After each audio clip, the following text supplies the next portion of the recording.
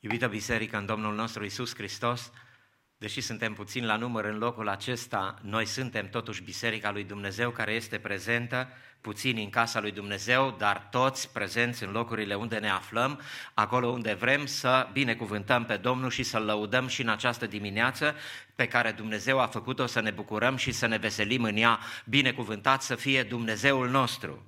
Vrem să vă salutăm pe toți care sunteți prezenți cu noi în această dimineață, fie aici în casa lui Dumnezeu, fie departe de noi, în casele dumneavoastră, în fața micului ecran, unde dorim să îl lăudăm pe Dumnezeu și să ne bucurăm împreună de această zi minunată.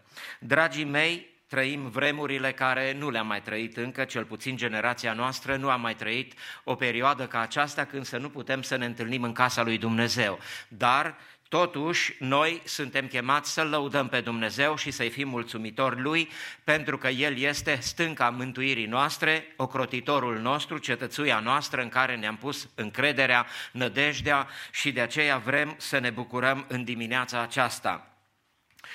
Această zi este, după cum dumneavoastră bine știți, pentru noi cei care trăim aici, sărbătoarea intrării Domnului Iisus Hristos în Ierusalim.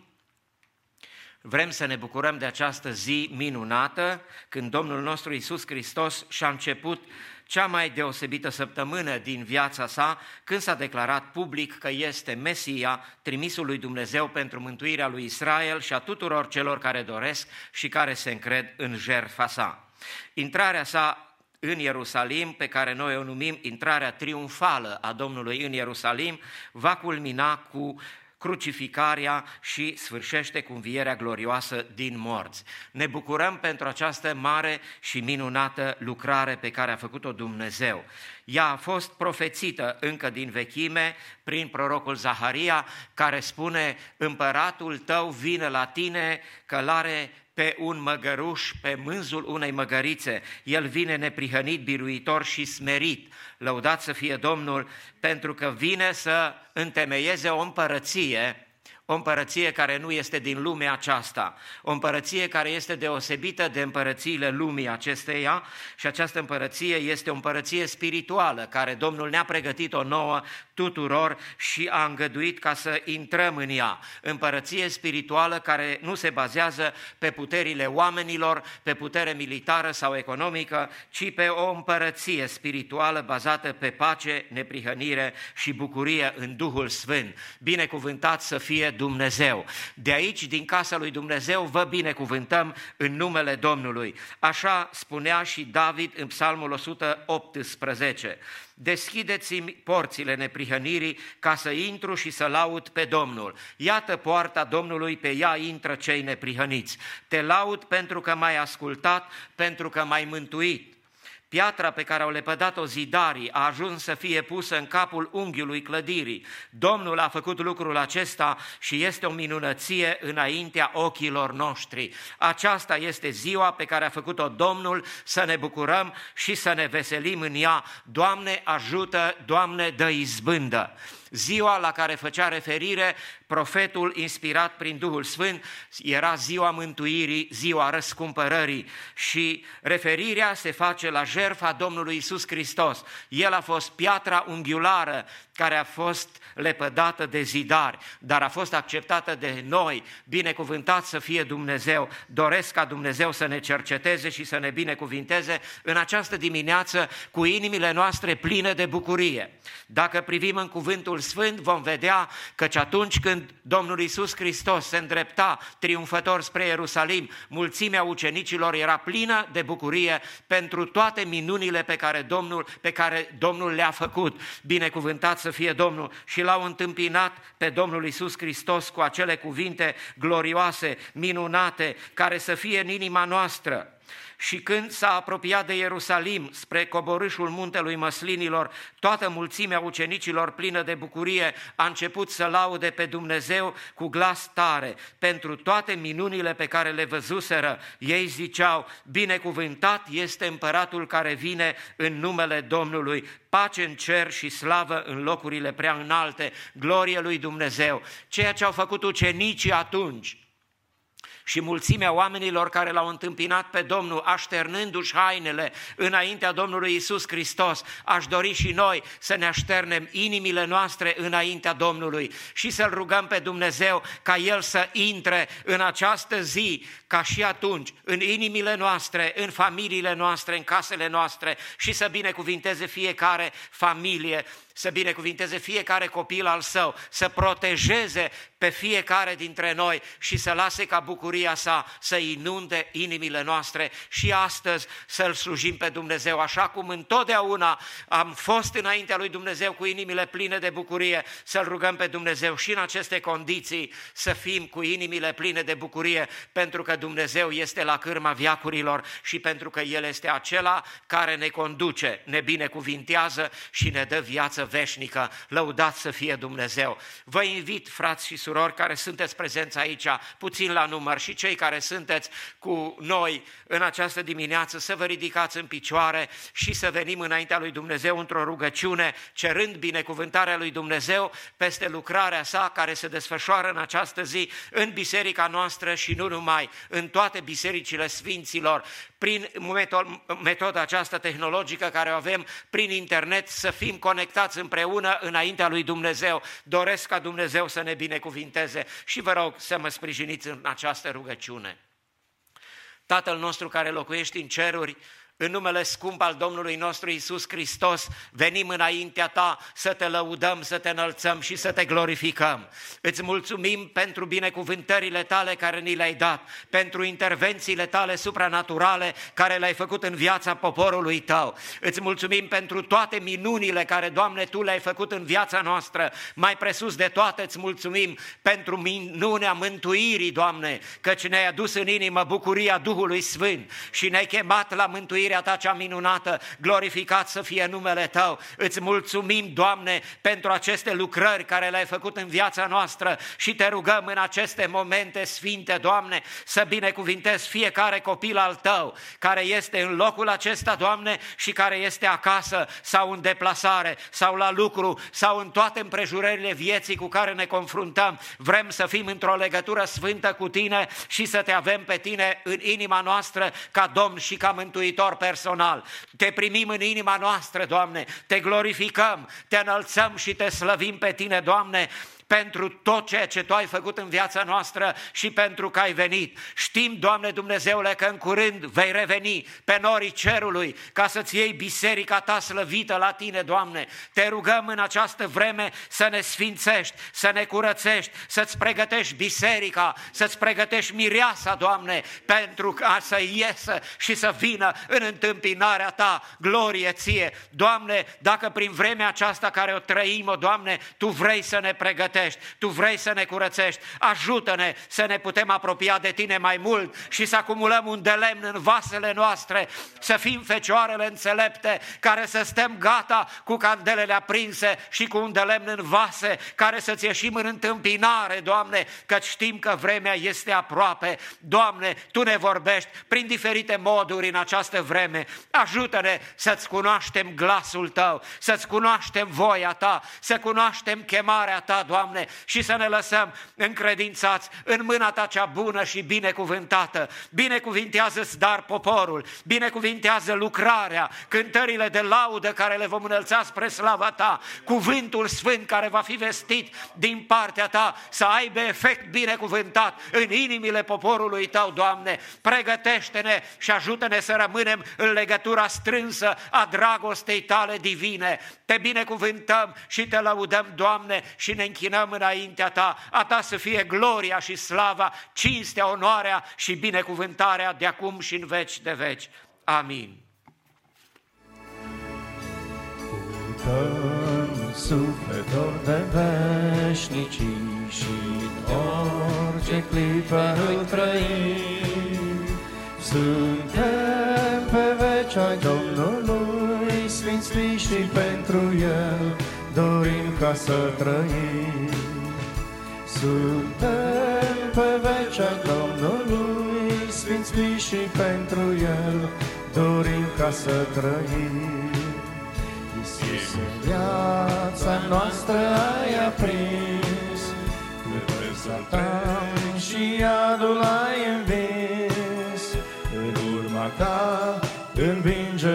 și noi, aproape judecata sfântă de apoi. E noaptea care viețuim, e tare iadul pe pământ, dar noi suntem de Sfânt Ierusalim și țara noastră e peste mormânt. Dar noi suntem din Sfânt Ierusalim și țara noastră e peste mormânt. Iisuse, viața noastră ai aprins, pământul întreg și iadul ai învins. În urma ta învinge vom și noi, aproape judecata sfântă de apoi. Avem atât de alinat și atâtea lacrimi sunt deștept. E așa turbată marea de păcat și atâta rătăcire în univers. E așa turbată marea de păcat și atâta rătăcire în univers. Iisuse, viața noastră ai aprins, pământul întreg și iadul ai învins. În urma ta învinge vom și noi, e aproape judecata sfântă de apoi. Vom trece multe întunecate voi, cu același dor neîmplinit. Dar vom scăpa de lumea celor răi, speranța în suflet tu ne-ai dăruit. Dar vom scăpa de lumea celor răi, speranța în suflet tu ne-ai dăruit. Iisuse, viața noastră ai aprins, pământul întreg și iadul ai învins. În urma ta învinge vom și noi, aproape judecata sfântă de apoi. Iisuse, viața noastră ai aprins, pământul întreg și iadul ai învins. În urma ta învinge vom și noi, e aproape judecata sfântă de apoi. Binecuvântat să fie Domnul! Este Dumnezeul nostru care ne pune nădejdea și este Dumnezeu viu și venim mâna Lui la lucru în fiecare zi. Binecuvântat să fie în numele Lui. Este Dumnezeu care este un scut, un sprijin și un ajutor care nu lipsește niciodată nevoie. De aceea, haideți să ne unim inimile și să lăudăm pe Domnul cu a doua cântare care spune: răsuna noastră cântare în un imn de adânci mulțumiri. Binecuvântat să fie Domnul!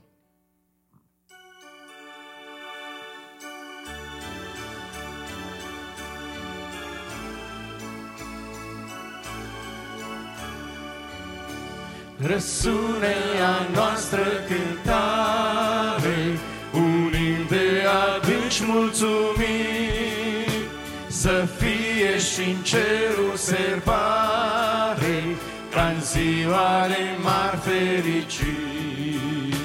Prin Duh înălțăm o cântare, prin Duh să cinstim pe Iisus, că slava ce-o are e mare, în gloria unde a ajuns.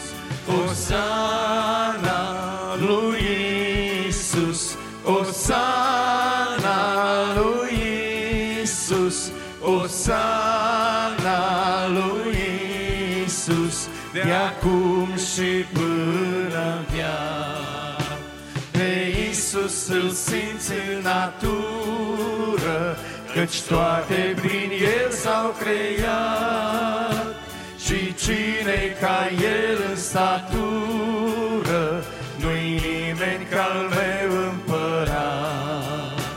Cinstiți-l ostroave și ape, cinstiți-l voi mări și uscat, căci El a putut să adapte mulțimi de popor însetat. Osana lui Iisus, Osana lui Iisus, Osana lui Iisus, de acum și până viață. Prin câte puterea se arată, prin câte dovezi îl cunoști, privește la ceruri și iată, în toate pe El recunoști. Veniți voi mulțimi de popoare, să vină toți cei păcătoși, căci gloria Lui este mare, iertare primiți bucuroși. Osana lui Iisus, Osana lui Iisus, Osana lui Iisus, de acum și până-n viață. Cu toți ridicați-vă glasul, un cor milioane formând, simțiți ce sublim va ceasul, când toți vom fi una în curând. Mărire lui Iisus în ceruri, mărire și slavă în veci. Cântați voi astăzi și pururi, mărire și slavă în veci. Osana lui Iisus, Osana lui Iisus, Osana lui Iisus, de acum și până-n viață.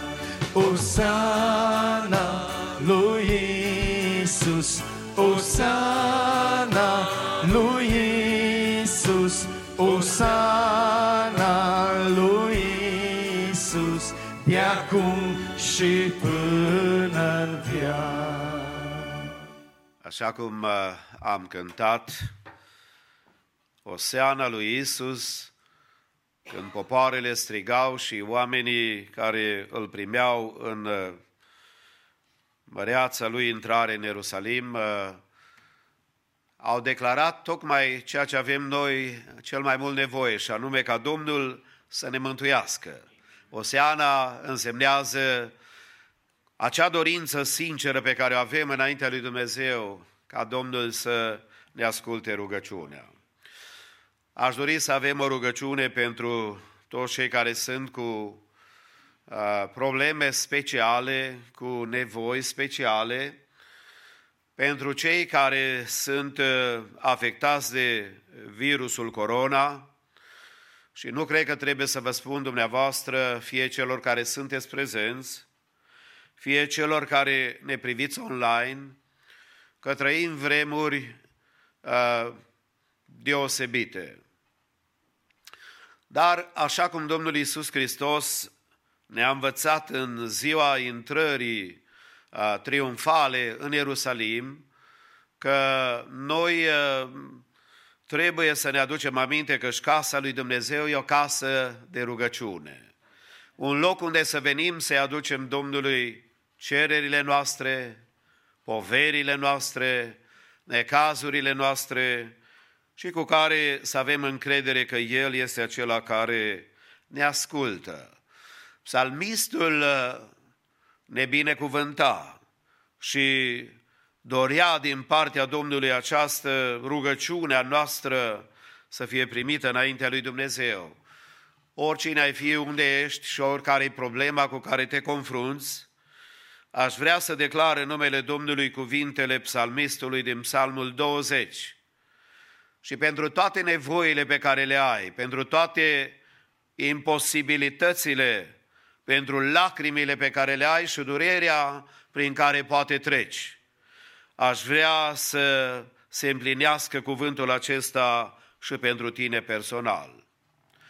să te asculte Domnul în ziua necazului, să te ocrotească în numele Dumnezeului lui Iacov, să-ți trimită ajutor din locașul său cel sfânt și să te sprijine din Sion, să-și aducă aminte de toate darurile tale de mâncare și să-ți primească arderile de tot, să-ți dea ce-ți dorește inima și să-ți împlinească toate planurile tale. Atunci noi ne vom bucura de biruința ta și vom flutura steagul în numele Dumnezeului nostru. Domnul să-ți asculte toate dorințele tale și pentru toți aceia care au probleme deosebite, rugăciuni speciale, zic Domnul să-ți asculte rugăciunea.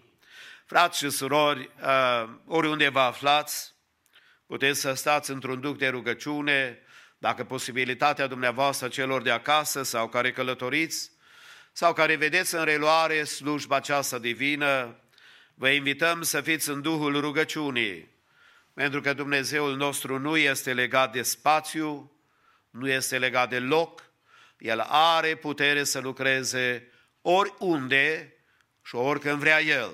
Atunci când noi îl chemăm, El este gata să ne asculte. Suntem într-o vreme în care diavolul vrea să ne sperie pentru tot ce se întâmplă în lumea aceasta, deși Dumnezeu are un alt plan față de viața noastră, nu să ne speriem de o moarte fizică, ci să ne speriem de o moarte spirituală. Nu să ne înspăimântăm de o despărțire temporară, ci să ne înspăimântăm de o despărțire eternă de Dumnezeul dragostei și a iubirii. Dar vrem să venim în dimineața aceasta cu acei care sunt afectați de coronavirus, COVID-19, care a ajuns un termen cunoscut de fiecare om aproape în lumea aceasta, care aduce lacrimi, aduce despărțiri și aduce dureri. Suntem în această perioadă când suntem sfătuiți de conducerea și guvernul țării în care trăim, să ținem distanța, așa cum vedeți, poate chiar și online, să ținem distanța socială față de alții și sigur că noi vrem să respectăm toate învățăturile cât privește sfaturile care ni s-au dat pentru protecția noastră și pentru protecția altora cu care putem intra în contact. Sigur că aș vrea să ne rugăm în mod deosebit pentru duhul acesta de frică, care intră în foarte mulți și care își pun marea întrebare, oare ce va fi mâine? Oare cum ne vom descurca? Oare ce se va întâmpla cu noi? Mai presus de aceste întrebări, cred că Dumnezeu are și El o perspectivă a ceea ce se întâmplă și vrea să ne îndrepte inimile spre împărăția Lui și vrea să ne cheme să ne predăm Domnului cu viața noastră, care e temporară, pentru unii 10, 20, 40, 70, 80, 100 de ani să fie, dar să fim veșnici cu Dumnezeu apoi prin mântuirea sufletului nostru. Și să nu ne descurajăm că Dumnezeul nostru are absolut toate lucrurile în control. Biblia spune că noi trebuie să plângem cu cei ce plâng, să fim alături de cei care au probleme, să fim un ajutor pentru cei care trec prin necazuri.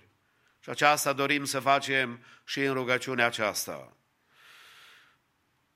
Pe lângă cei care i-am anunțat deja duminica trecută, și pe care vreau ca să-i amintesc din nou, fratele Aurel Avram și soția dânsului din Timișoara, familia Juhas din Detroit, Michigan și părinții lor de asemenea, Gheorghe și Ana, tot în Detroit, să ne rugăm Domnului pentru fratele păstor Lazar Gog și sora Magdalena, să ducem înaintea Domnului pe sora Joan Lane și de fapt familia Lane, sora Mariana Tomuța din Chicago, diagnosticată cu cancer, Pavel Condriuc, tatăl sorei Tatiana Mudrenco, diagnosticat cu coronavirus și despre care fratele Radu Mudrenco ne va spune câteva cuvinte când va veni să ne conducă în rugăciune, pastorul de la Biserica Rusească de 5.000 de membri de aici din Sacramento, apoi să aducem înaintea Domnului familia Petruescu. Am vorbit cu Brian și cu sora Ana și din familia lor frumoasă, 3 sunt afectați, deși nu au un diagnostic de la medic, pentru că n-au ajuns la un medic, dar sunt separați, stau într-un apartament separat ca să poată să treacă în perioada aceasta. Noi am vrea să ne rugăm și pentru ei, ca Dumnezeu să-i protejeze și Dumnezeu să-i binecuvinteze. Aducem înaintea Domnului, așa cum spuneam duminica trecută, mai mulți frați care i-am primit și nume de la diferiți frați din Church of God care au rude, așa cum și noi avem în România, în Europa, în toate colțurile lumii. Să aducem familia Ifrim din Reșița, România, Ghiță Grigorean și Mircea Tudic și familiile lor din New York. Apoi să ne rugăm Domnului pentru toți cei care lucrează în domeniul medical. Sunt nurses, sunt doctori, sunt tot felul de frați și de surori care sunt implicați în această măreață lucrare de ajutorare, care foarte ușor pot să fie atinși de coronavirus, infectați. Noi am vrea să cerem mâna Domnului peste ei, ca Dumnezeu să-i protejeze, ca Dumnezeu să le dea sănătate și să poată să aibă binecuvântarea Domnului. Fratele Varga din Chicago, Doru Pintilei din Seattle, am vorbit cu fratele Doru și de câteva zile spunea că se află mult mai bine. Să ne rugăm și pentru soția dânsului, pentru Lidia Stoia din Chicago, pentru Mihaela, sora de corp a fratelui Ioan Sas din Spania, de asemenea pastorul Vali și fiica dânsului din Seattle, Washington, pentru o soră cu numele Silvia din Lens, în Michigan, Paula Shimon din Phoenix, Arizona, Darius Ardelean din Chicago, Illinois, Nicu Vanciu din Chicago, Illinois, pentru bunica fratelui Cristian Sandu din Nashville, Tennessee, Caterina Onofrei. Să ne rugăm de asemenea pentru Viorel Ștefănuț din Germania, cunoștință de a fratelui Filip Timoce.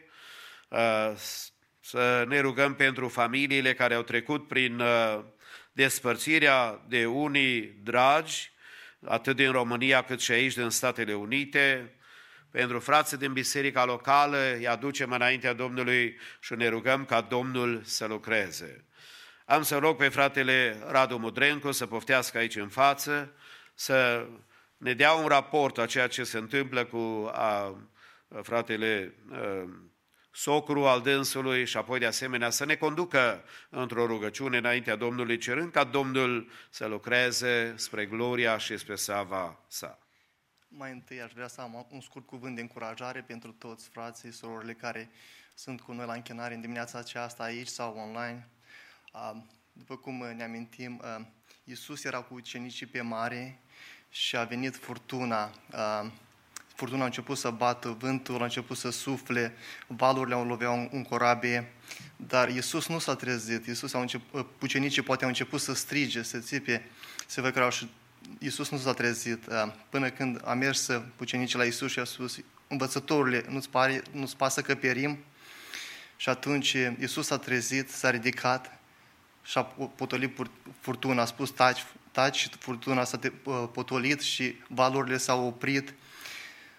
vedem din istoria asta că Iisus nu s-a trezit când au bătut valurile, când a suflat furtuna, când au țipat ucenicii, dar Domnul Iisus s-a trezit atunci când ucenicii au mers înaintea Lui și s-au rugat, s-au plecat înainte și a spus: învățătorule, nu-ți pasă că perim? Și atunci Iisus s-a ridicat cu putere și a spus: taci mării și vântului, și toate s-au oprit. Și noi am văzut și în săptămâna aceasta în familia noastră cum socrul meu, Pavel Condriuc, de 68 de ani, a fost diagnosticat cu coronavirus și a trebuit să fie internat la spital, a fost în isolation, n-am putut să-l vizităm, să mergem la el, dar ne-am rugat pentru el, am anunțat toți frații și surorile, am anunțat biserica care a stat înaintea Domnului în rugăciune și Dumnezeu a lucrat, numele Lui să fie glorificat, a lucrat cu putere. Tatăl este acasă, a venit, se simte bine, a fost vindecat pe deplin și este în mijlocul familiei și se simte bine. Mulțumim Domnului pentru lucrarea aceasta și este speranță. Când noi ne adunăm și ne rugăm, Dumnezeu lucrează. Când noi venim înaintea Lui, El se ridică și spune mării și furtunii: taci. De aceea trebuie să venim cu încredere înaintea Lui. Și voi veni înaintea Domnului cu o rugăciune ca să ne rugăm pentru biserică, pentru frați, pentru surori și să stăm înaintea Lui. Vom veni în rugăciune. Stăpâne, Tată din ceruri, Tu care meriți toată lauda, cinstea și închinarea, Tu ești Dumnezeu al veșnicilor, Tu ai creat cerurile, pământul, Tu ne-ai creat pe noi și noi îți mulțumim pentru toate binecuvântările Tale, pentru toate binefacerile Tale, pentru că și noi putem să venim în ziua aceasta, căci până aici Tu ai fost cu noi și ne-ai ocrotit și îți mulțumim numelui Tău. Îți mulțumim că și mântuirea Tu ne-ai dat-o. Venim cu smerenie și umilință în dimineața aceasta înaintea Ta, să cerem ca Tu să ne ierți, să ne sfințești, să ne învrednicești prin mila Ta, prin harul Tău, prin sângele de la Golgota, care a fost vărsat pentru noi și pentru întreaga omenire. Îți mulțumim că și noi avem mântuirea prin Domnul Iisus și suntem copiii Tăi răscumpărați prin har. Îți mulțumim pentru aceasta. Noi știm că Tu ești Dumnezeul care Tu lucrezi, care Tu ridici, care Tu dai vindecare, Tu dai eliberare, Tu dai mângâiere, Tu ești Dumnezeul care dai pace și liniște în inimile și viețile noastre și noi ne bizuim pe Tine, cetățuia și stânca noastră Tu ești. Tu ești scutul care ne protejezi în fiecare zi și îți mulțumim pentru aceasta. Vrem să aducem cauzele și problemele care au fost amintite, pe fiecare frate în parte, pe fiecare soră în parte. Te rugăm ca Tu să iei aminte și să dai vindecare, să dai eliberare. Vreau să mă rog pentru toate familiile biserice, pentru toți frații, surorile și membrii bisericii, ca Tu să protejezi familiile lor și viața lor, să-i călăuzești. Mă rog pentru cei afectați de virus în vremea aceasta, mâna Ta să fie la lucru, căci Tu cunoști și știi vremurile și știi, Doamne, soroacele, și vrem ca Tu să lucrezi în familie, să dai protecție. Mă rog, Doamne, pentru cei bolnavi, Doamne, Tu să ridici, Doamne, de pe patul pe boală, în suferințe, oriunde se află, mâna Ta să fie peste ei, Te rugăm în numele Lui Iisus să lucrezi. Mă rog, Doamne, pentru toți, Doamne Iisuse, care lucrează în cadrul medical, mâna Ta să fie peste ei. Tu, Doamne, să dai lumină în lucrul care îl fac, să le dai călăuză, Doamne, să iei decizii după voia Ta, ca, Doamne, să poată să facă voia Ta în viațele lor și în viețile oamenilor. Mă rog pentru păstorii bisericii și liderii bisericii, Doamne, ca Tu, ca în vremea de aceasta, să le dai ungere de vină, ca Tu să le dai călăuză, să le dai tăria și puterea de care au nevoie, să facă voia Ta și să cărmuiască turma Ta, după cum, Doamne, Tu îi vei povățui și prin cuvântul Tău. Doamne, ajută-ne ca în vremuri ca acestea să ne apropiem de Tine, să înțelegem voia Ta în viețile noastre și să înțelegem că Tu ești Dumnezeu. Căci dacă noi vom veni la Tine și vom striga, Tu vei potoli furtuna și Tu vei spune în cuvânt și totul va fi tăcere în mijlocul nostru, că Tu vei da pacea și liniștea. Vrem să-ți mulțumim toate aceste lucruri în numele Domnului Iisus. Glorificat și onorat să fie Tatăl, Fiul și Duhul Sfânt în veci de veci. Amin. Înainte ca să continuăm cu închinarea noastră în dimineața aceasta înaintea lui Dumnezeu și să avem citirea din Marcu, capitolul 11, așa cum avem noi ca obicei al bisericii locale și fratele Chris Strata va face lucrul acesta. Înainte de aceasta aș vrea doar ca să fac câteva anunțuri pentru biserică, în mod special și chiar și pentru cei care sunt cu noi online. Ne-am întâlnit împreună cu frații din conducerea bisericii, tot online, prin Zoom, și am discutat vineri despre lucruri care sunt privitoare la bunul mers al lucrării Domnului și referitor la luna aprilie am ajuns la înțelegerea ca să fie amânată cina Domnului din luna aprilie pentru luna viitoare.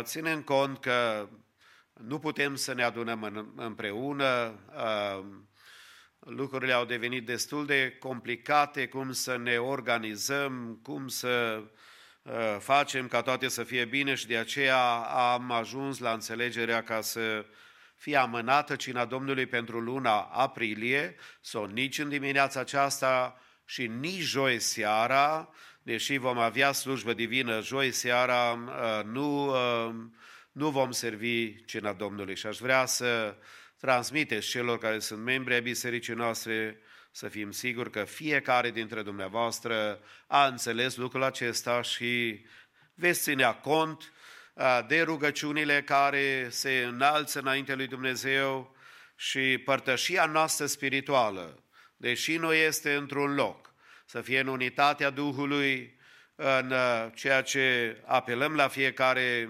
membru a bisericii noastre și a tuturor care simt cu noi. Biserica Maranata este chemată în fiecare seară la ora 8, oriunde vă aflați, să înălțați o rugă spre Dumnezeu.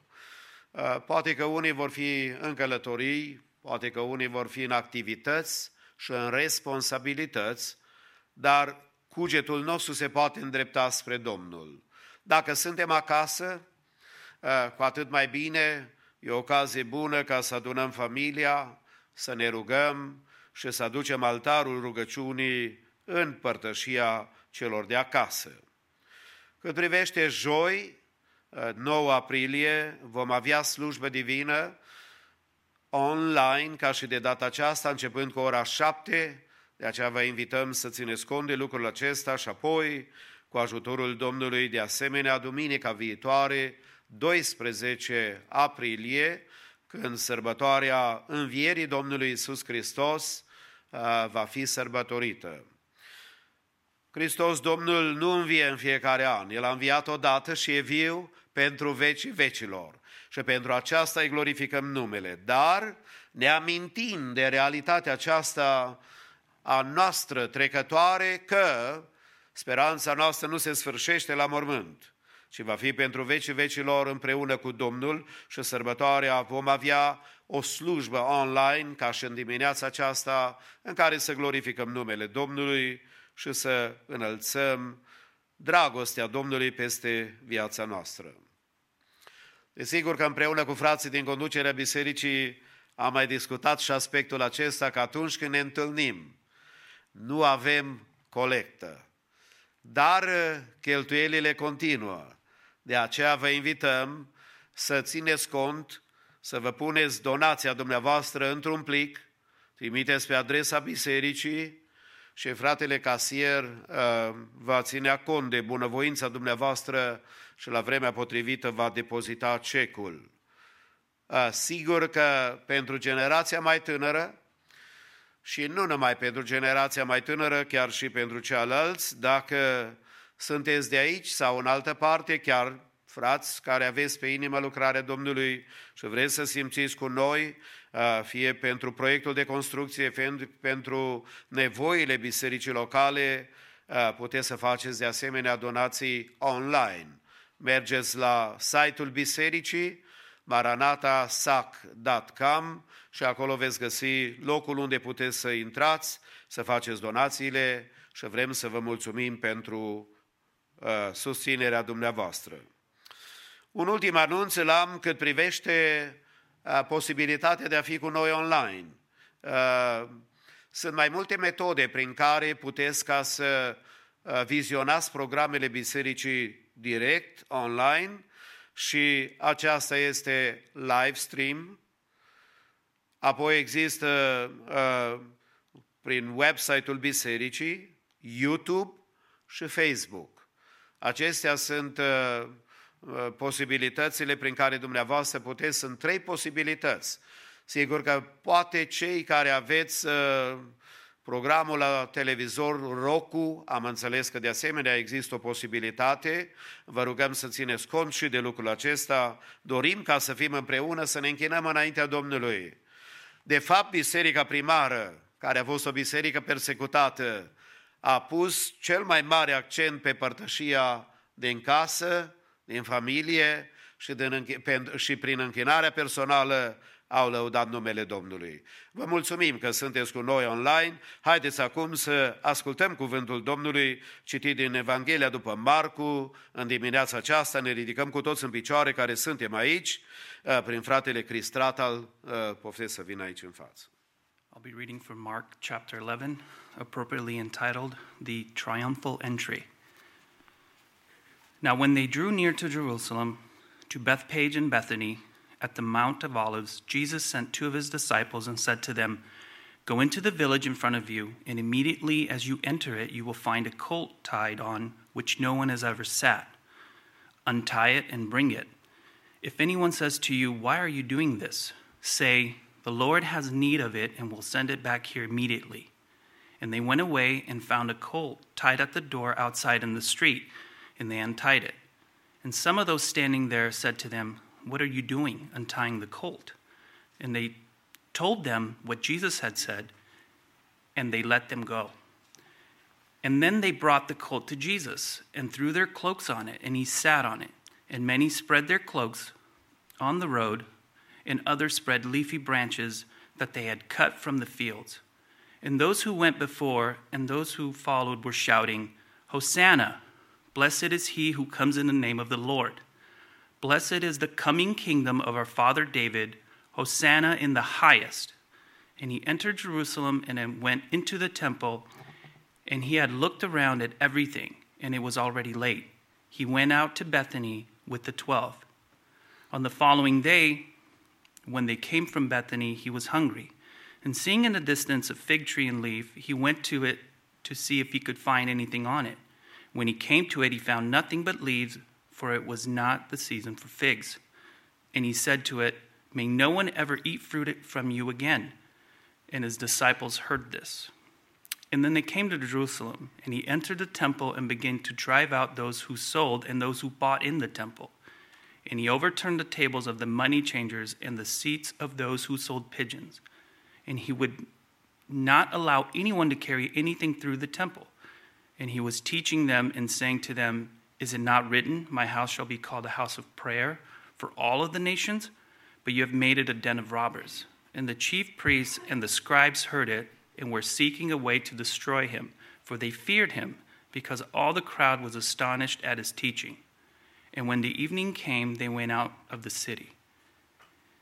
As they passed by in the morning, they saw the fig tree withered away to its roots. And Peter remembered and said to it, Rabbi, look, the fig tree that you cursed has withered. And Jesus answered them, Have faith in God. Truly I say to you, whoever says to this mountain, Be taken up and thrown into the sea, and does not doubt in his heart, but believes that what he says will come to pass, it will be done for him. Therefore I tell you, whatever you ask in prayer, believe that you have received it, and it will be yours. And whenever you stand praying, forgive. And if you have anything against anyone, so that your Father also who is in heaven may forgive you your trespasses. And they came again to Jerusalem. And as he was walking in the temple, the chief priests and the scribes and the elders came to him. And they said to him, By what authority are you doing these things?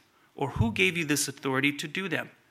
Jesus said to them, I will ask you one question. Answer me. And I will tell you by what authority I do these things. Was the baptism of John from heaven or from man? Answer me. And they discussed it with one another, saying, If we say from heaven, he will say, Why then did you not believe him? But shall we say from man? They were afraid of people, for they all held that John really was a prophet. So they answered Jesus, We do not know. And Jesus said to them, Neither will I tell you by what authority I do these things. Amen. Sunt un mesager rătăcitor prin lume, sunt un călător spre patria de sus. Mi-am pus harfa mea în slujba unui nume, nume înălțat și minunat Iisus. Lauda mea e pentru Împăratul, nimeni nu-i ca El, așa frumos. Sfânt și bun a fost și nu e altul, ca al meu mire drag Iisus Hristos. Cum să nu-i cânt cu atâta milă, m-a luat în brațe când zăceam zdrobit. Îngerilor din jur le inspiram doar silă, El m-a ridicat cu drag căci m-a iubit. Lauda mea e pentru Împăratul, nimeni nu-i ca El, așa frumos. Sfânt și bun a fost și nu e altul, al meu mire drag Iisus Hristos. Voi cânta mereu când voi avea suflare și-L voi preamări, căci m-a iubit, mi-a spus. Când mi-a fost mai greu în foc și în încercare, lângă mine a stat aproape doar Iisus. Lauda mea e pentru Împăratul, nimeni nu-i ca El, așa frumos. Sfânt și bun a fost și nu e altul, al meu mire drag Iisus Hristos. Spune-ți tuturor să știe oricine de iubirea Lui și al Său belșug de har. Orice muritor ce sincer la El vine, are viață în veci și mântuire în dar. Lauda mea e pentru Împăratul, nimeni nu-i ca El, așa frumos. Sfânt și bun a fost și nu e altul, ca al meu mire drag Iisus Hristos. Lauda mea e pentru Împăratul, nimeni nu-i ca El, așa frumos. Sfânt și bun a fost și nu e altul, al meu mire drag Iisus Hristos.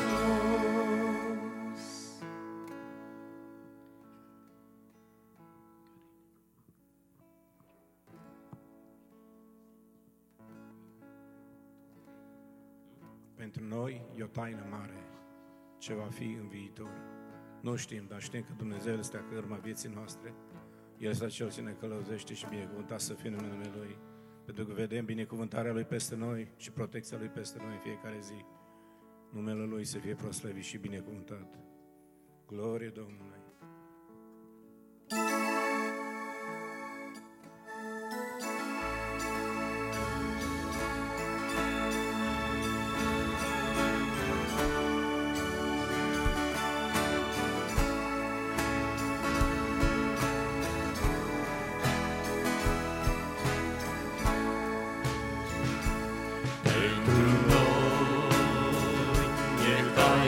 Mare, ce va fi în viitor,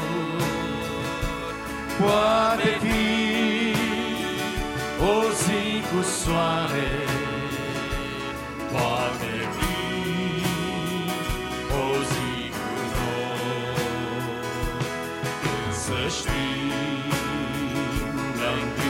îngrijorare, să ne duci va trebui. Dumnezeu cu îndurarea până te va dăinui. Nu poți ști ce fi la mâine, însă știi că Dumnezeu se îngrijește și de mine, că și eu sunt Fiul Său, al tău pe străzi de aur, către de har ceresc și zăresc măreți de zaur. Oare când îl dormesc, e un loc de strălucire, cârpul meu multicolor, unde voi fi nemurire, cu al meu mântuitor. Nu poți ști ce fi la mâine, însă știi că Dumnezeu se îngrijește și de mine, că și eu sunt Fiul Său. Ce va fi e taină mare, s-ar putea să fiu sănat, s-ar putea să n-am mâncare, sau să n-am ce să dau. Pentru flori și păsărele Dumnezeu e tare bun, însă vreau în orice vreme Elul meu să-l supun. Nu poți ști ce fi va mâine, însă știi că Dumnezeu se îngrijește și de mine, că și eu sunt Fiul Său. Nu poți ști ce fi la mine, însă știi că Dumnezeu se îngrijește și de mine, că și eu sunt Fiul Său. În urmă cu aproximativ 2000 de ani, a avut loc ceea ce noi cunoaștem astăzi ca Duminica Almierilor sau Duminica Florilor. Domnul Iisus Hristos a intrat înainte de patimile sale pentru ultima dată. Evenimentul acesta avea o însemnătate extraordinar de mare, nu numai pentru națiunea Israelului, ci pentru planul general al lui Dumnezeu de mântuire, care din cartea Genesei până la momentul împlinirii era profețit era prevestit și Dumnezeu pregătea momentul acesta care urma apoi să culmineze cu jertfa măreață a Domnului Iisus pe dealul Golgotei, plătind prețul suprem pentru mântuirea noastră și pentru reabilitarea relației noastre cu Dumnezeu. Orașul Ierusalim a avut de data aceasta un vizitator, dacă pot să spun așa, într-un mod deosebit și cu totul special. Urma să se împlinească cuvintele profetului din Vechiul Testament, care prin Duhul Sfânt a declarat Zaharia la capitolul 9 și la versetul 9: saltă de veselie, fiica Sionului, strigă de bucurie, fiica Ierusalimului. Iată că împăratul tău vine la tine, el este neprihănit și biruitor, smerit și călare pe un măgar, pe un mânz, pe mânzul unei măgărițe. Așa cum găsim în relatarea biblică, nu toți cei care au aflat de intrarea aceasta măreață Domnului Iisus s-au bucurat și l-au salutat cu dragoste și cu entuziasm. În Luca, capitolul 19, de la versetul 42 la versetul 44, relatează cuvântul lui Dumnezeu atitudinea pe care Domnul Iisus Hristos a avut-o față de momentul neînțeles a multora, față de intrarea lui în Ierusalim. Și el a spus așa: dacă ai fi cunoscut și tu măcar în această zi lucrurile care puteau să-ți dea pacea, dar acum ele sunt ascunse de ochii tăi. Vor veni peste tine zile când vrăjmașii tăi te vor înconjura cu șanțuri, te vor împresura și te vor strânge din toate părțile. Te vor face una cu pământul, pe tine și pe copiii tăi din mijlocul tău, și nu vor lăsa în tine piatră pe piatră, pentru că n-ai cunoscut vremea când ai fost cercetată. Dacă au fost unii care nu s-au bucurat de venirea Domnului și de intrarea Lui în Ierusalim și de felul în care a fost primit, sigur că în dimineața aceasta eu aș vrea să mă uit la cei care l-au primit cu multă dragoste, care îi reprezintă pe toți creștinii care au trăit vreodată și care au această speranță că Iisus, Mesia, Regele Regilor, a fost primit și binevenit pentru ucenicii săi. Modalitățile prin care ei au demonstrat că s-au bucurat de prezența Domnului trebuie să umple și inimile noastre într-o vreme ca aceasta.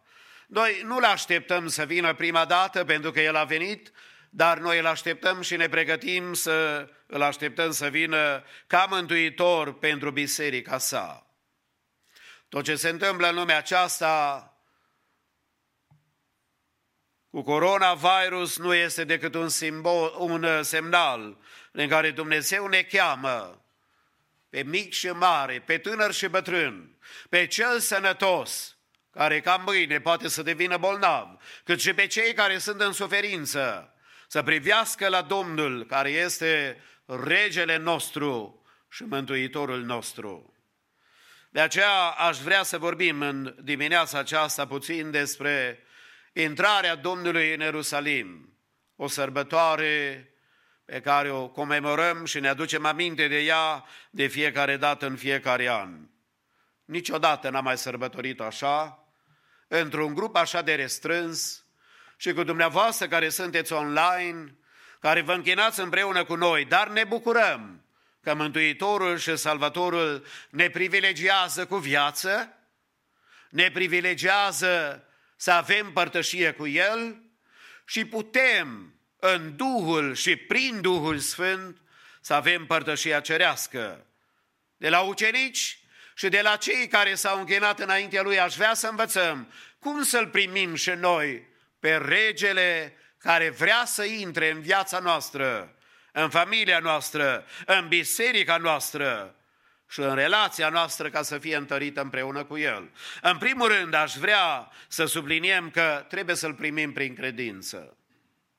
Ascultați ce declară evanghelistul Luca la capitolul 19, versetul 37 și versetul 38. Și când s-a apropiat de Ierusalim, spre coborâșul muntelui Măslinilor, toată mulțimea ucenicilor, plină de bucurie, a început să laude pe Dumnezeu cu glas tare pentru toate minunile pe care le văzuseră. Ei ziceau: binecuvântat este împăratul care vine în numele Domnului, pace în cer și slavă în locurile prea înalte. Cântarea și atitudinea pe care au avut-o ucenicii a fost de a binecuvânta numele Domnului, pentru că ei au dorit să îl binecuvinteze pe cel care venea în numele Domnului. Sigur că aveau toate motivele să creadă că El este Mesia trimisului Dumnezeu. Cine putea să liniștească furtuna ca El? Cine putea să deschidă ochii celor orbi ca El? Cine putea să ierte pe cei care erau împovărați de păcate ca El? Absolut nimeni. Și cei care au fost aproape de El și inima lor era încredințată în dragostea lui Dumnezeu, au înțeles că ei prin credință trebuie să-L primească ca împăratul Ierusalimului, dar ca împăratul vieții lor. Vă aduceți aminte că vorbeam adineauri duminica trecută despre acea situație din Vechiul Testament când șerpii înfocați au fost trimiși în tabăra lui Israel pentru că n-au ascultat de Dumnezeu și au început să cârtească și să murmure înaintea Domnului și au început să vorbească de Domnul cum nu trebuie și au început să vorbească de robul Domnului cum nu trebuie. Și iată ce spune Domnul Iisus Hristos în relatarea din Ioan, capitolul 3, versetul 16, începând cu versetul de aur, care e cunoscut de fiecare copil aproape și de copiii bisericii cunoscut de fiecare în parte. Cuvântul Domnului care spune că fiindcă atât de mult a iubit Dumnezeu lumea, că a dat pe singurul lui Fiu, pentru ca oricine crede în El să nu piară, ci să aibă viața veșnică. Dumnezeu, spune cuvântul Domnului, în adevăr n-a trimis pe Fiul Său în lume ca să judece lumea, ci ca lumea să fie mântuită prin El. Versetul 18. Oricine crede în El nu este judecat, dar cine nu crede a și fost judecat, pentru că n-a crezut în numele singurului Fiu al lui Dumnezeu. În relația noastră aceasta cu Dumnezeu și împreună față de Mântuitorul nostru, noi trebuie să avem totdeauna o atitudine de credință.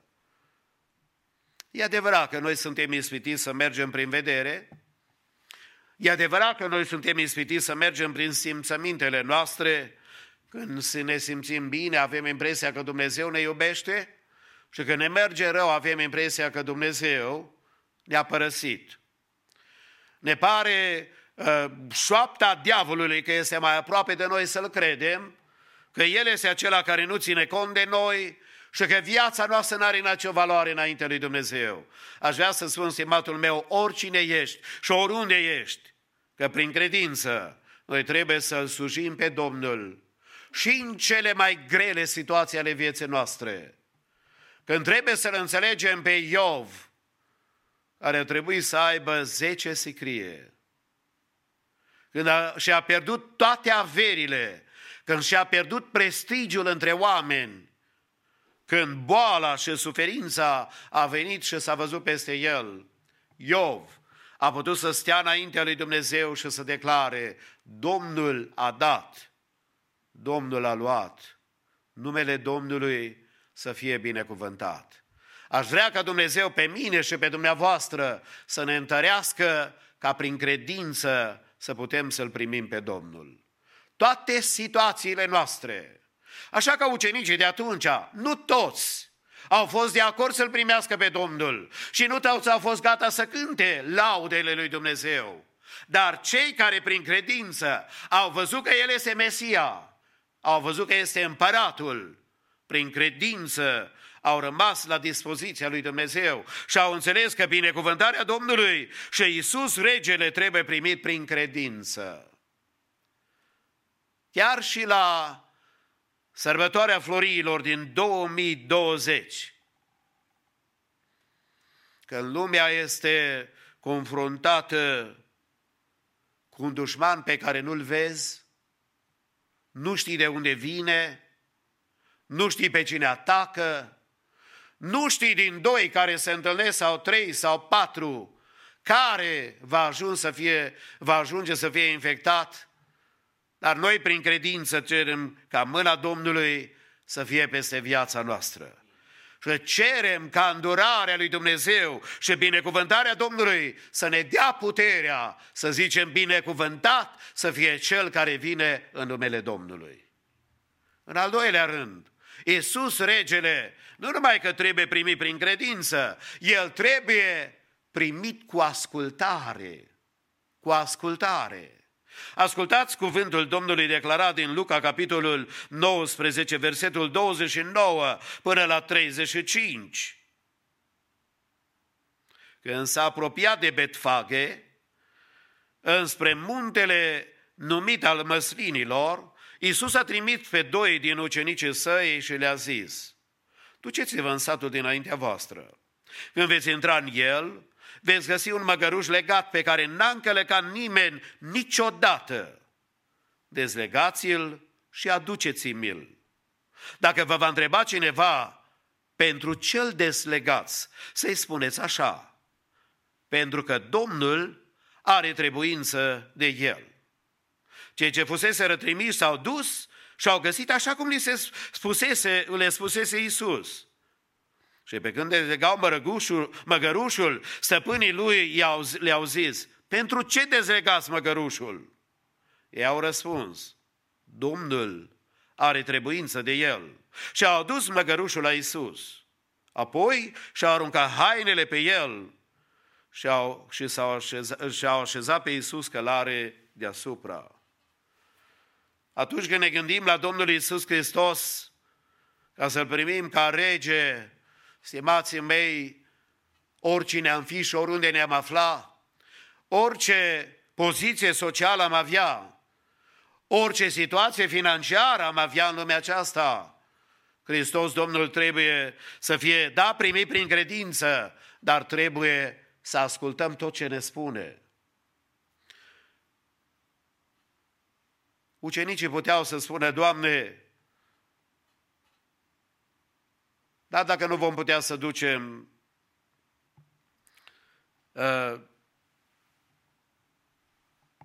măgărușul, dar dacă vom avea probleme, sigur cu stăpânii care se vor lega de noi și ne vor întreba ce se întâmplă.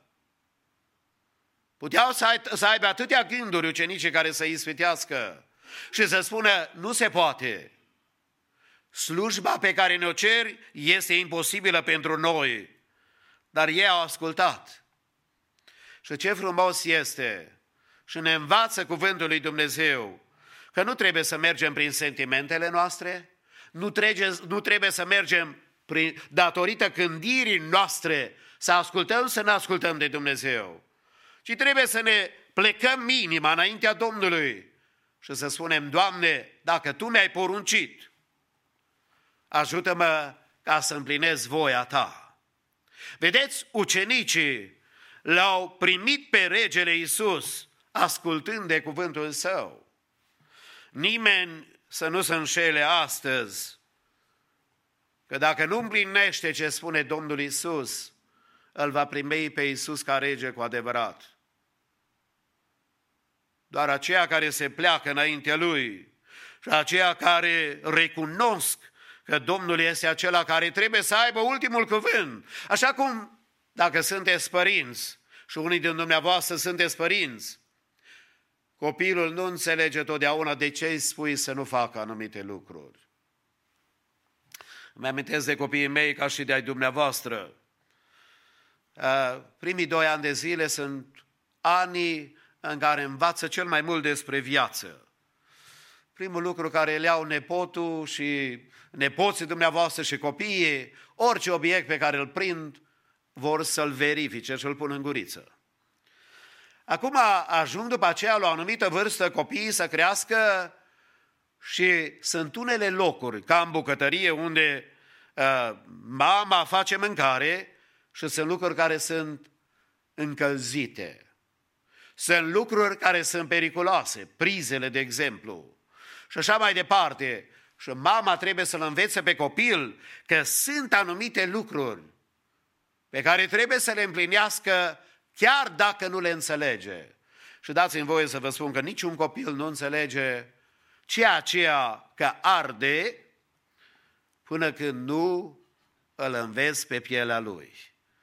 Și mi-amintesc de Daniel, el a fost primul, pe el am experimentat toate lucrurile, pe el am învățat să văd ce înseamnă să fii tătic. Pe când au venit fetele, deja am avut puțină experiență, că mi-au scos câțiva firi de păr alb. Dar îi spuneam, arde! Se uita la mine și spunea, arde, arde, și mergea cu mâna exact unde era focul. Și sigur, ca orice părinte care l-am iubit, și dumneavoastră vă iubiți copiii, a trebuit să-l las intenționat să se ardă.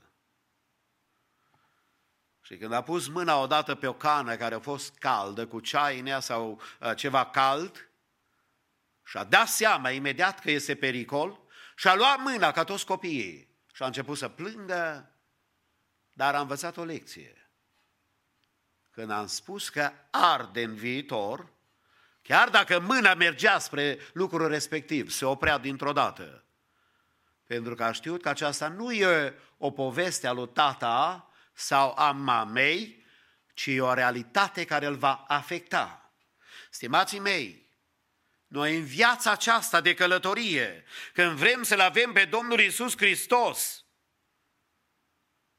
trebuie să împlinim cuvântul lui Dumnezeu și să ascultăm, nu bazați pe ceea ce pricepem, înțelegem sau ne place.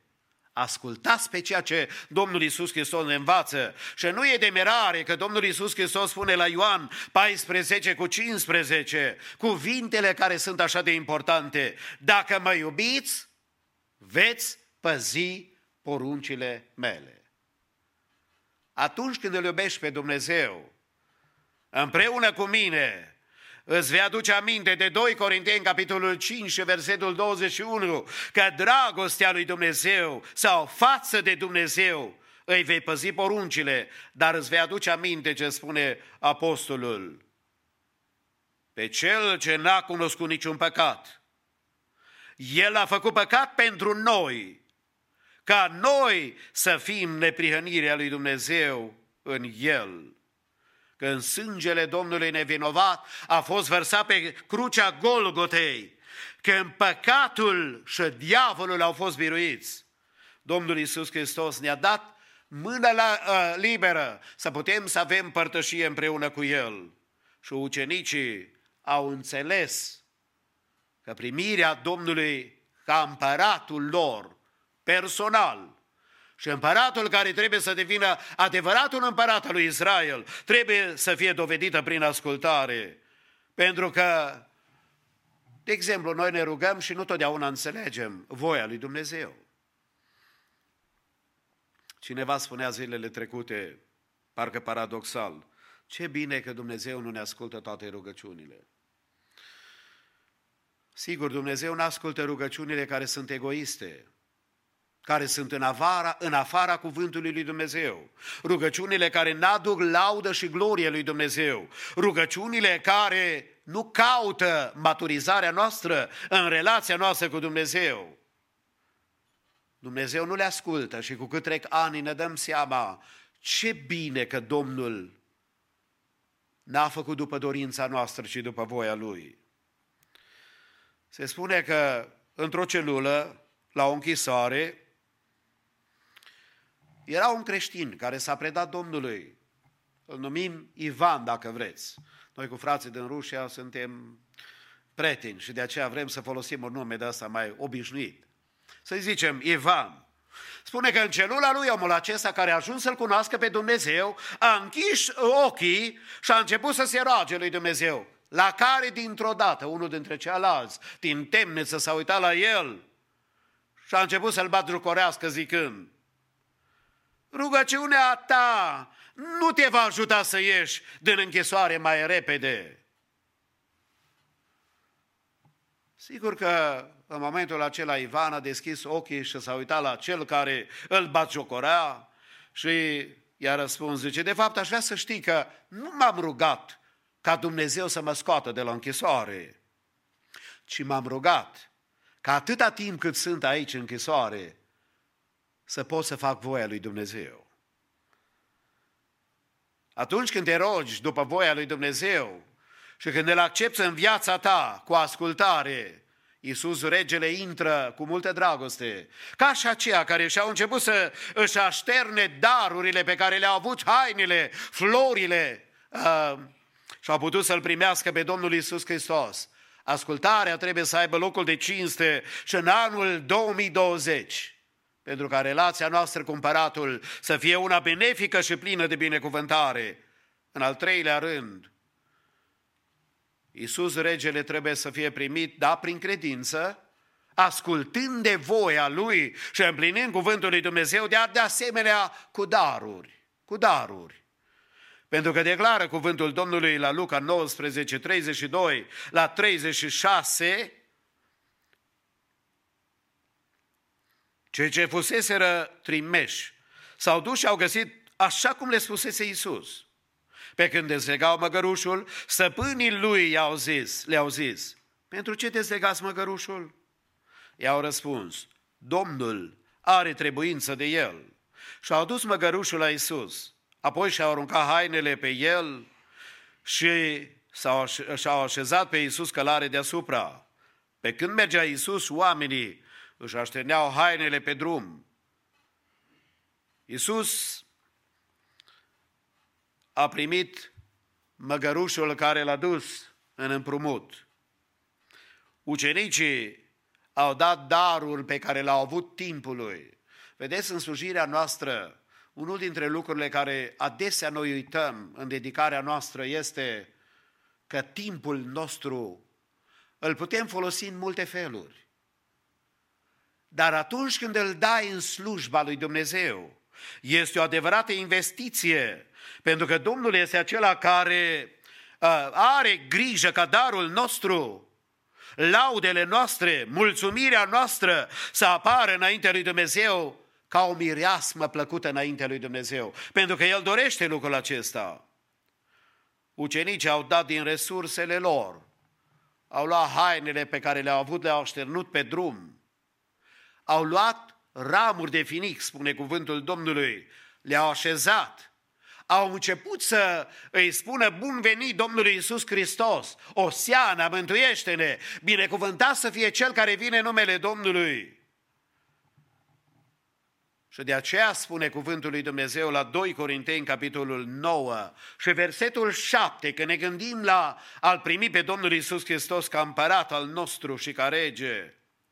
Spune fiecare să dea după cum a hotărât în inima lui, nu cu părere de rău sau de silă, că pe cine dă cu bucurie îl iubește Dumnezeu. Din tot ce facem noi pe pământul acesta, rămâne doar ceea ce facem pentru Dumnezeu. E bine să lucrăm și să fim harnici. E bine să investim timpul nostru în a face voia lui Dumnezeu și a ajuta pe alții, cum spune Proverbe, capitolul 19 și versetul 17. Cine are milă de sărac, împrumută pe Domnul și El îi va răsplăti binefacerea. Și atunci când ne gândim la închinarea noastră înaintea lui Dumnezeu, noi trebuie să nu uităm niciodată că pe Iisus Regele trebuie să-L primim cu darurile care le avem. Cel mai mare dar pe care l-ai tu și poți să-l dai Domnului Iisus Hristos este inima ta. De aceea spuneam Proverbe, fiule, dă-mi inima ta.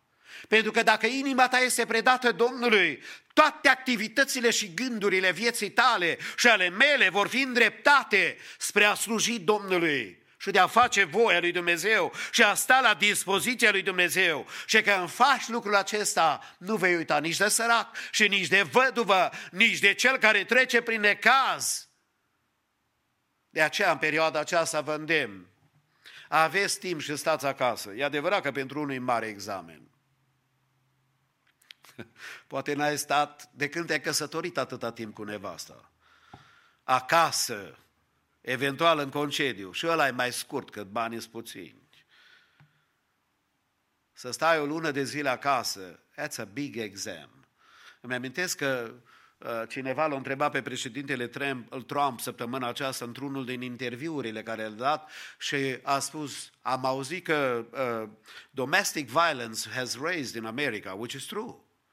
Păi nu-i de mirare că bărbatul care e plin de energie și el trebuie să fie implicat în lucru, trebuie să stea acasă. Acum, dacă ai o soție binecuvântată și pocăită, îți va face cele mai bune mâncări.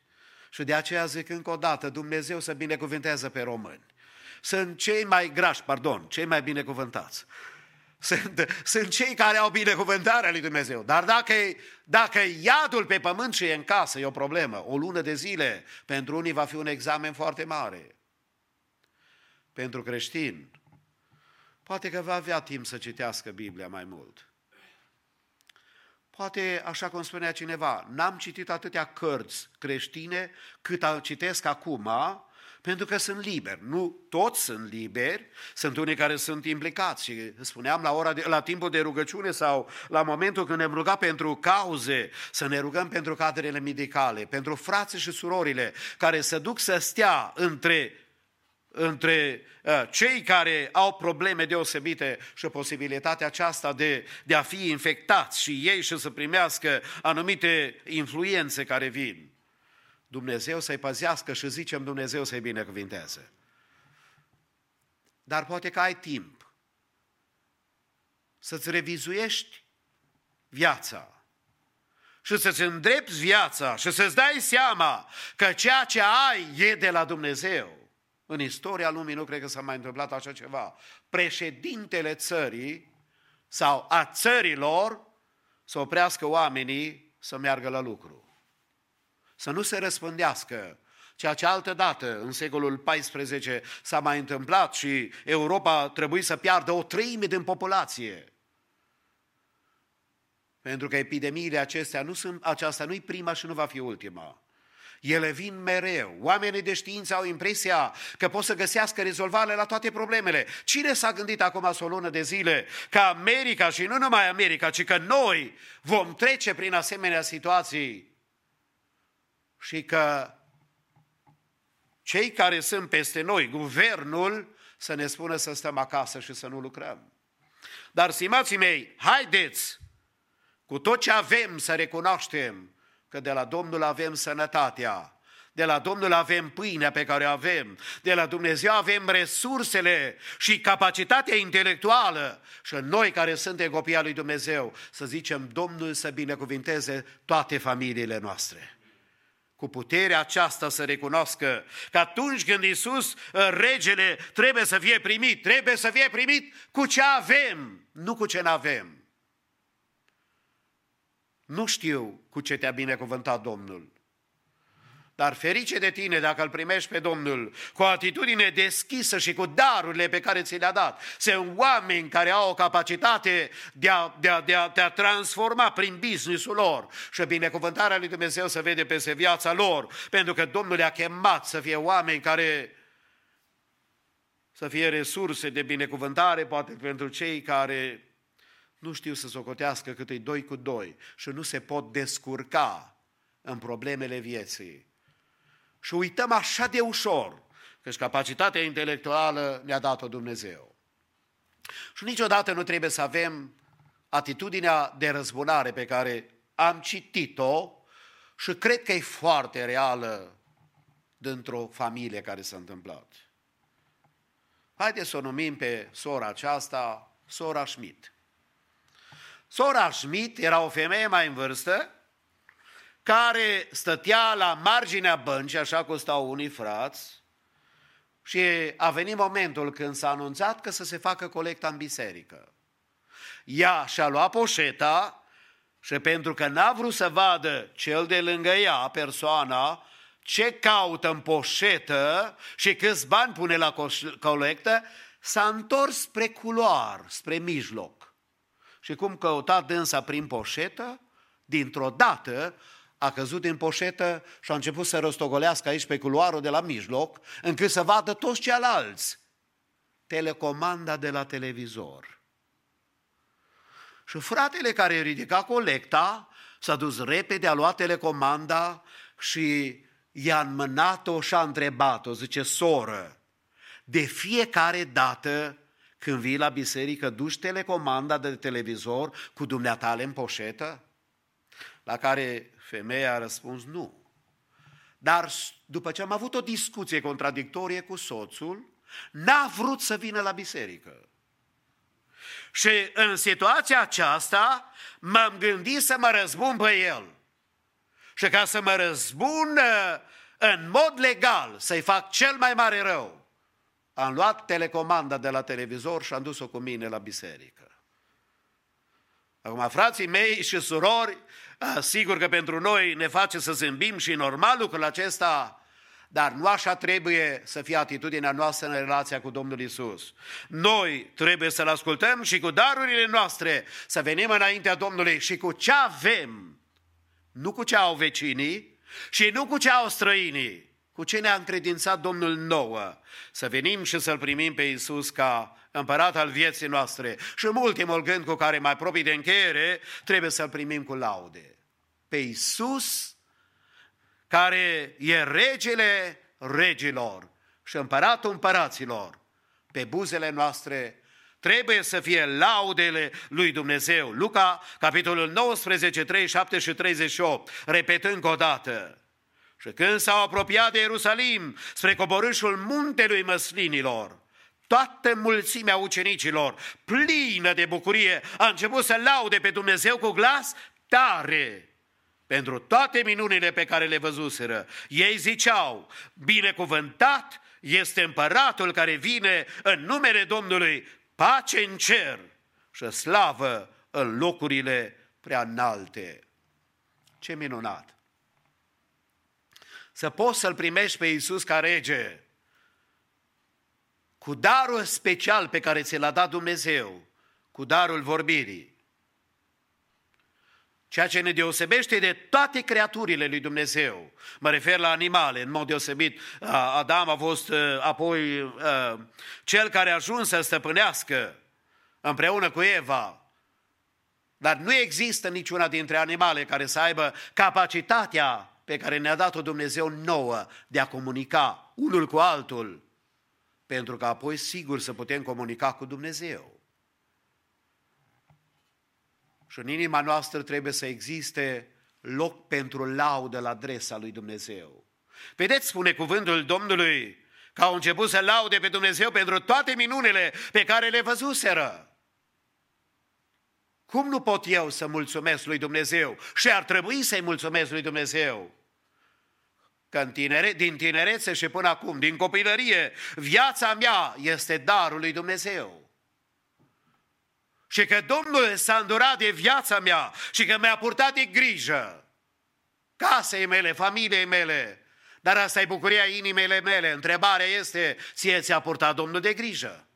Te-a ridicat vreodată de pe patul de suferință? Ți-a deschis vreodată o ușă a intervenției cerești? Sigur că da.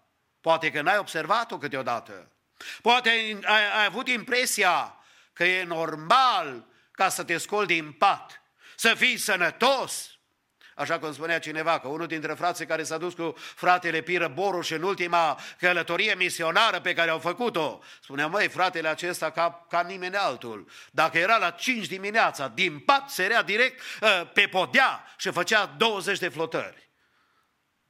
Aș vrea să vă spun, stimați membri ai Bisericii Maranata, că pe mine nu o să mă vedeți făcând așa. După ce mă spăl pe ochi și după ce văd cafeaua și după ce încep să văd direcția prin casă, fac exercițiu. Să nu mă înțelegeți că nu fac. De când sunt tânăr, mi-a plăcut și fac exercițiu pentru binele meu, dar nu toți suntem la fel. Dar în inima noastră ar trebui să avem totdeauna loc de laudă la adresa Domnului. Chiar și în perioada aceasta a virusului corona, chiar și în situația aceasta, când parcă sulul morții este trimis. Duminica trecută anunțam aici, 2000 și vreo 200 de morți erau în Statele Unite. Cât sunt acum? Peste 7000 într-o săptămână. Sunt sigur că sunt frați de-a noștri care sunt afectați.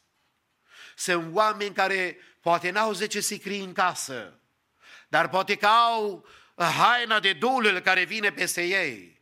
Și poate că vine diavolul să ne ispitească. Oare merită Dumnezeu în toate condițiile vieții să fie glorificat? Da.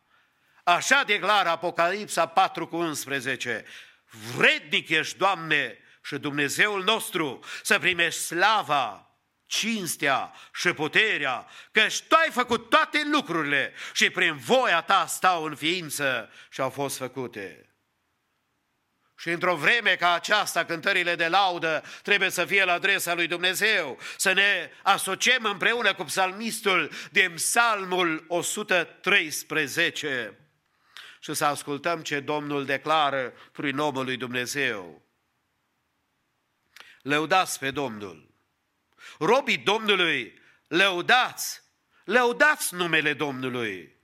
Fie numele Domnului binecuvântat de acum și până în veac. De la răsăritul soarelui până la apusul lui, fie numele Domnului lăudat. Domnul este înălțat mai pe sus de toate neamurile, slava Lui este mai pe sus de ceruri. Cine este ca Domnul Dumnezeul nostru, care locuiește atât de sus? El își pleacă privirile să vadă ce se face în ceruri și pe pământ. El ridică pe cel sărac din țărână, înalță pe cel lipsit din gunoi, ca să-i facă să șadă împreună cu cei mari, cu cei mai mari poporului său. El a dat o casă celei ce era stearpă. Face din ea o mamă veselă în mijlocul copiilor ei. Lăudați pe Domnul!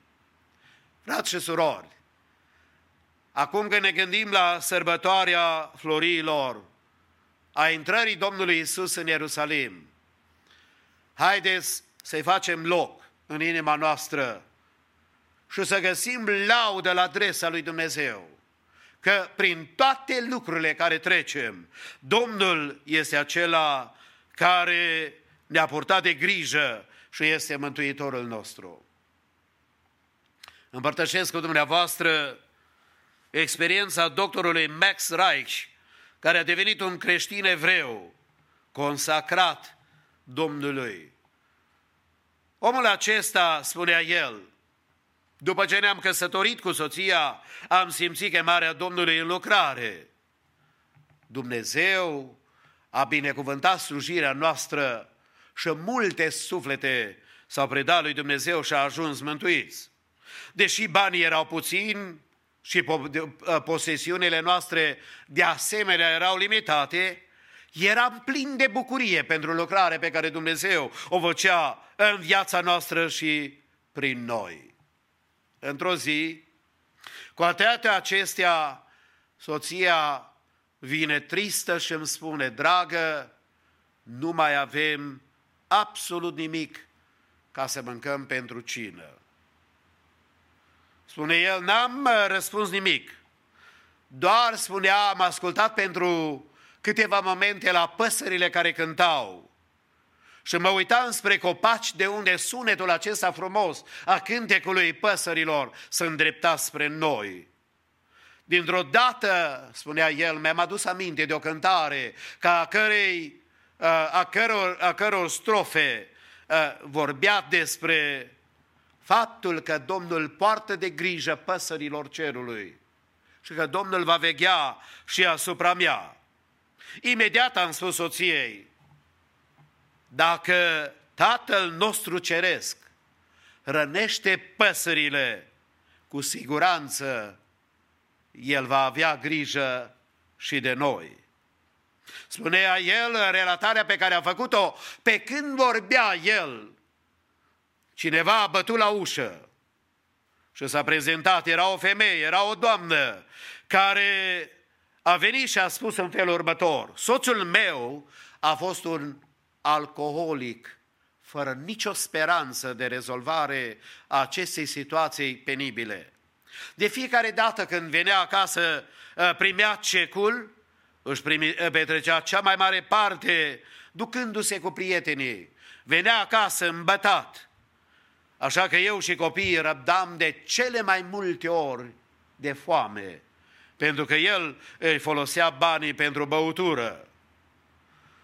Nu de mult, el a auzit o predică pe care dumneatale, frate, ai predicat-o și acea predică i-a atins inima și viața i-a schimbat-o prin puterea lui Dumnezeu. Soțul meu, care era alcoolic, de data aceasta a devenit un om care are frică de Dumnezeu și de fiecare dată când vine acasă, vine cu cecul și mi-l dă. Acesta este un miracol pe care Dumnezeu l-a făcut în viața noastră. Pentru prima dată, spunea ea, în ani de zile a adus cecul pentru prima săptămână acasă. Și am cumpărat alimentele de care aveam nevoie, să am grijă de copii și de familie. Credeam că o să gătesc ceva special, dar am primit un îndemn pe când mă gândeam să fac mâncarea, că trebuie să vă pregătesc o parte din mâncarea pe care o fac și să vă aduc dumneavoastră. Voiam și m-am gândit la prima reacție să vin cu ea mai târziu și să vă aduc poate mai târziu. Dar din nou îndemnul ceresc pe care l-am simțit a fost nu. Acum, când ai terminat mâncarea, du-te și du-le-o. Aici e jumătate din puiul pe care l-am pregătit și mâncarea pe care am pregătit-o proaspătă din cuptor. Spunea fratele în relatarea lui, sigur, am ajuns foarte fericiți și am cântat slavă lui Dumnezeu pentru toate binecuvântările prin care El ne poartă de grijă. Seamănă cu credincioșie și Domnul îți va da binecuvântările Lui prin felul în care El va găsi de cuvință și la vremea când El hotărăște.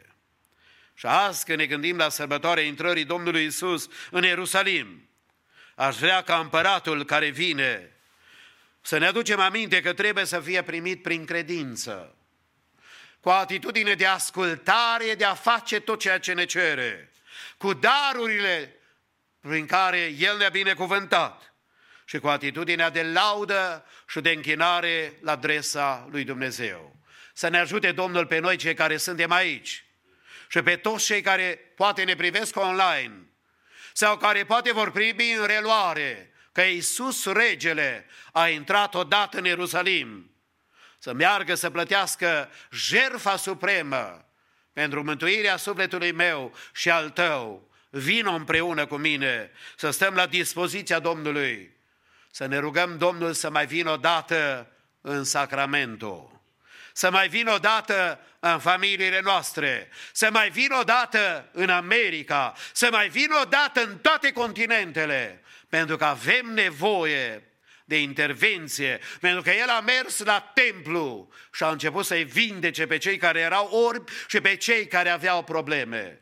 Noi ne rugăm astăzi pentru toți cei afectați de coronavirus, Hristos Domnul să-i vindece și binecuvântarea Lui să rămână peste viețile noastre. Amin. Haideți să ne ridicăm înaintea Domnului și pentru privilegiul de a fi împreună și în dimineața aceasta vreau să închei cu rugăciune și dumneavoastră să mă susțineți, să ne rugăm unii pentru alții și pentru frații și surorile care trec prin încercări deosebite și situații speciale Poate unii și-au pierdut serviciul, poate unii au probleme de sănătate, poate coronavirus a intrat la careva din familie și toți sunt speriați. Vrem să ne rugăm ca Domnul Iisus, mirele nostru și împăratul nostru, să intre ca în Ierusalim de altă dată, să aducă pacea, să aducă vindecarea și să aducă alinarea pe care numai El poate ca să o dea. Tatăl nostru și Dumnezeul nostru, acela care ai universul în mâna ta și ai viața noastră în brațele tale. Inima ne este zdrobită, Doamne, de atâta suferință de care avem parte, de atâția frați și surori, prieteni, cunoscuți sau doar frați în credință, care și-au pierdut poate pe cei dragi, poate că unii sunt bolnavi, poate că nu mai văd nicio speranță. Hristoase, te rugăm cu toții, Doamne, cu inima și cu dorința fierbinte, să treci pe la fiecare acolo unde se află, Doamne. Brațul Tău și puterea Ta, care a putut să liniștească valul și furtuna, și care a putut să scoată demonii afară, și care a putut să-l învie pe Lazar din morți. Aleluia! Rebi arogato shemena gabata, te chem peste fiecare situație să te atingi, Doamne, și să aduci vindecare. Te implorăm, nu-ți poruncim, ai milă de noi. Ai milă de membrii Bisericii Maranata și nu numai, Doamne, ai milă de toți frații noștri din Sacramento, ai milă de orașul nostru, ai milă de California, ai milă de Statele Unite, ai milă, Doamne, de toate continentele și în îndurarea Ta te rugăm, trimite vindecare, pentru că vrem, Doamne, să Te iubim și să Te slujim cu tăria și puterea pe care numai Tu poți să ne-o dai. Ne încredințăm în brațele Tale, Doamne, și sărbătoarea morții și învierii Tale vrem să fie plină de bucurie în fiecare casă și în fiecare inimă, Doamne. Toate cauzele fraților pe care noi le-am prezentat la rugăciune specială, te rog, Doamne, să fie în atenția Ta și în dragostea Ta adu vindecare, elimină, Doamne, duhul de frică și de neîncredere, pentru că Tu ești acela care ai milă de noi. Te laud și Te glorific. Mă încredințez în mâna Ta și îți mulțumesc, Doamne, că Tu vei lua aminte nu prin meritele noastre, ci prin meritele Fiului Tău. Rămâi tăria noastră, puterea noastră și lauda buzelor noastre, Doamne, de acum și până la sfântă venirea Ta și până în vecii vecilor. Amin.